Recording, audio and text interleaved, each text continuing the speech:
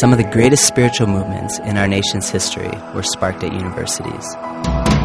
As surprising as it may seem to think of today's colleges as hotbeds for the Christian faith, the early records of many of the best universities read like a virtual history of spiritual revival. Some of the first reports of these student revivals emerged during the First Great Awakening in the 18th century.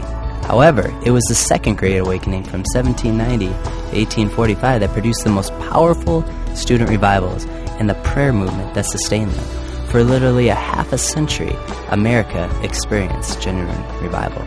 Today, there are growing movements in united prayer on college campuses across the country. Students are mobilizing an extraordinary 24/7 prayer for spiritual renewal and evangelism.